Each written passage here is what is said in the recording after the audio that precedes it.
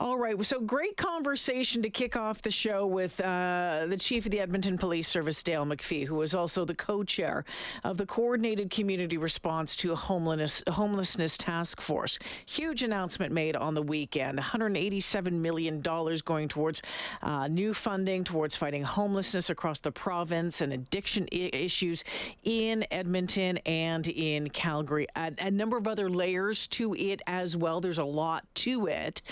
But as the chief said, the title of this is Doing Things Differently, and that's what they are trying to do, and saying that they believe that they have the right leadership in place to get things done. Well, talking about a leader, Puneeta McBrien, leading downtown Edmonton, the executive director of the Edmonton Downtown Business Association, advocating for improvements, advocating for change, advocating to get more people down there. Puneeta, welcome back to the show.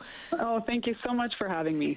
Boy, oh boy. So your initial response when you heard this, like what went through your mind? It was a lot of relief. We had known it was coming. We had heard sort of bits and pieces, but didn't know sort of the full magnitude or exactly what was being delivered under the announcement. And so, I mean, I'm just so happy to be here talking to you right now with some good news for it feels like the first time over the last couple of years. So, most of the times that we've been talking about is but here we are with some news. But we know, Puneeta, that we can't click our heels together, wiggle our nose, and things are automatically going to be better. This is going to still take time. Yeah, absolutely. And a lot of these investments, especially for the things that are new programs, new services, like things like these service hubs, obviously that's going to take time to get up and running, to design the programs, build out facilities, whatever that is. But some of this funding is operational funding for services that already exist and just need to be sort of expanded or just need to be set up differently. So some of this, particularly, making shelters 24/7 instead of just overnight. Like that is something that we as a business community have been asking for a long time because we know folks have nowhere to go during the day. And that's something that could be operationalized really quickly because those shelters already exist. They just need to staff and operate during the day. So it's a little bit of a mix. So Puneeta, when, for example, for that one, and a lot of people have been calling that for a very, very long time, especially as we're heading into winter. What does that do for, I think, obviously we know what it does for those folks who are forced out in the morning and until late in the afternoon. It gives them a place to go and to stay warm. What does that do for downtown Edmonton? Oh, I think it's going to make a huge difference. We often struggle with folks who need somewhere to be during the day, and so often they'll, sort of camp out for the day in our pedways, and that can be tricky. Often they're like blocking pedways or blocking stairways, and it's not ideal for, the business environment, and sometimes there's unfortunate interactions, and it's just a much safer and more suitable environment, I think, especially for folks struggling with addiction, struggling with mental health issues, to be in a shelter that is, purpose-built with services and supports in place. So we think, especially through the winter months, that'll make a big difference. So really hoping that kind of thing with this investment gets operationalized really quickly. Puneeta, we know that obviously the past couple of years have been pretty tough. The more I'm downtown, a monthly basis, I get my hairdresser is downtown, and during the summer it was great to see people back and see people out and about and seeing things happening in Churchill Square and all that sort of stuff. And of course, we know the challenges are still there. The social disorder is there. When it comes to reinvigorating downtown, bringing it back, getting it to where it was before, where are we at, would you say?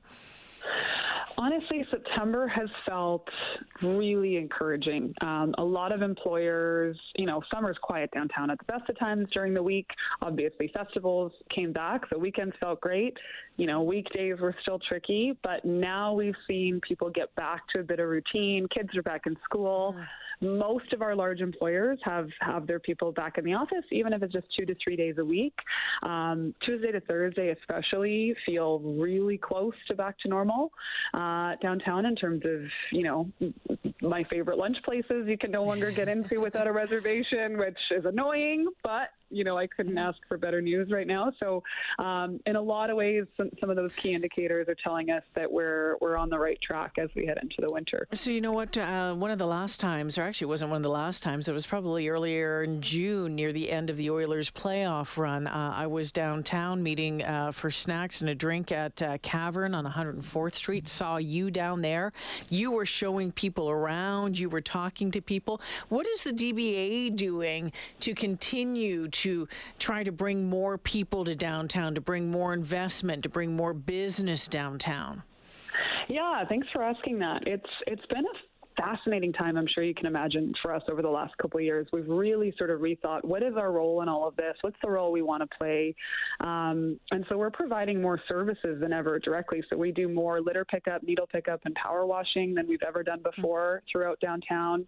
Obviously, using our voice and advocacy both with the city and the province is a big part of what we do, but also events like Al Fresco on 104th Street, Downtown Spark. Like, these are major events for thousands of people that we've never taken on our own before. So the team is really excited about all this stuff. We're upgrading some garbage cans throughout downtown, which is another thing I don't think we probably would have imagined ourselves doing a few years ago. So definitely there will be a lot more coming from us in the weeks and months ahead. So given this plan that was outlined on the weekend, and again, I had Chief McPhee on just before you, and how you come at it from a business perspective as well.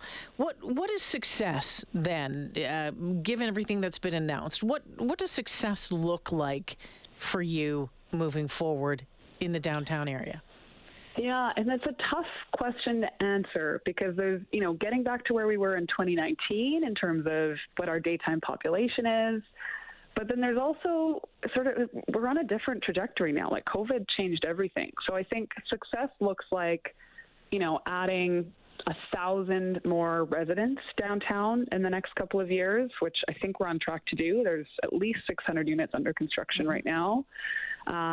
It looks like getting good feedback from major events. When something like the World Juniors comes, we're hosting Junos in March. That when events like that happen, that the feedback we get from people coming from across the country is that they are impressed and excited about Edmonton, that they had a positive experience, that things feel good and look good. When we get positive feedback and can deliver a positive experience for something like that, that's how we know we're on the right track. So that's what we'll be working towards for the next year. And I think that this work that has been announced and these plans that have been announced on the weekend when it comes to the housing, addictions, that all goes hand in hand, right? When we can help address some of those issues, these all come together. And again, so it doesn't happen overnight. It's going to take a bit of time, but it'll be wonderful to see it all culminate in the months and years ahead. Puneeta, always great talking with you. Thanks for joining me. Thanks so much, Jen. Yeah, you betcha. Puneeta McBride joining us this afternoon.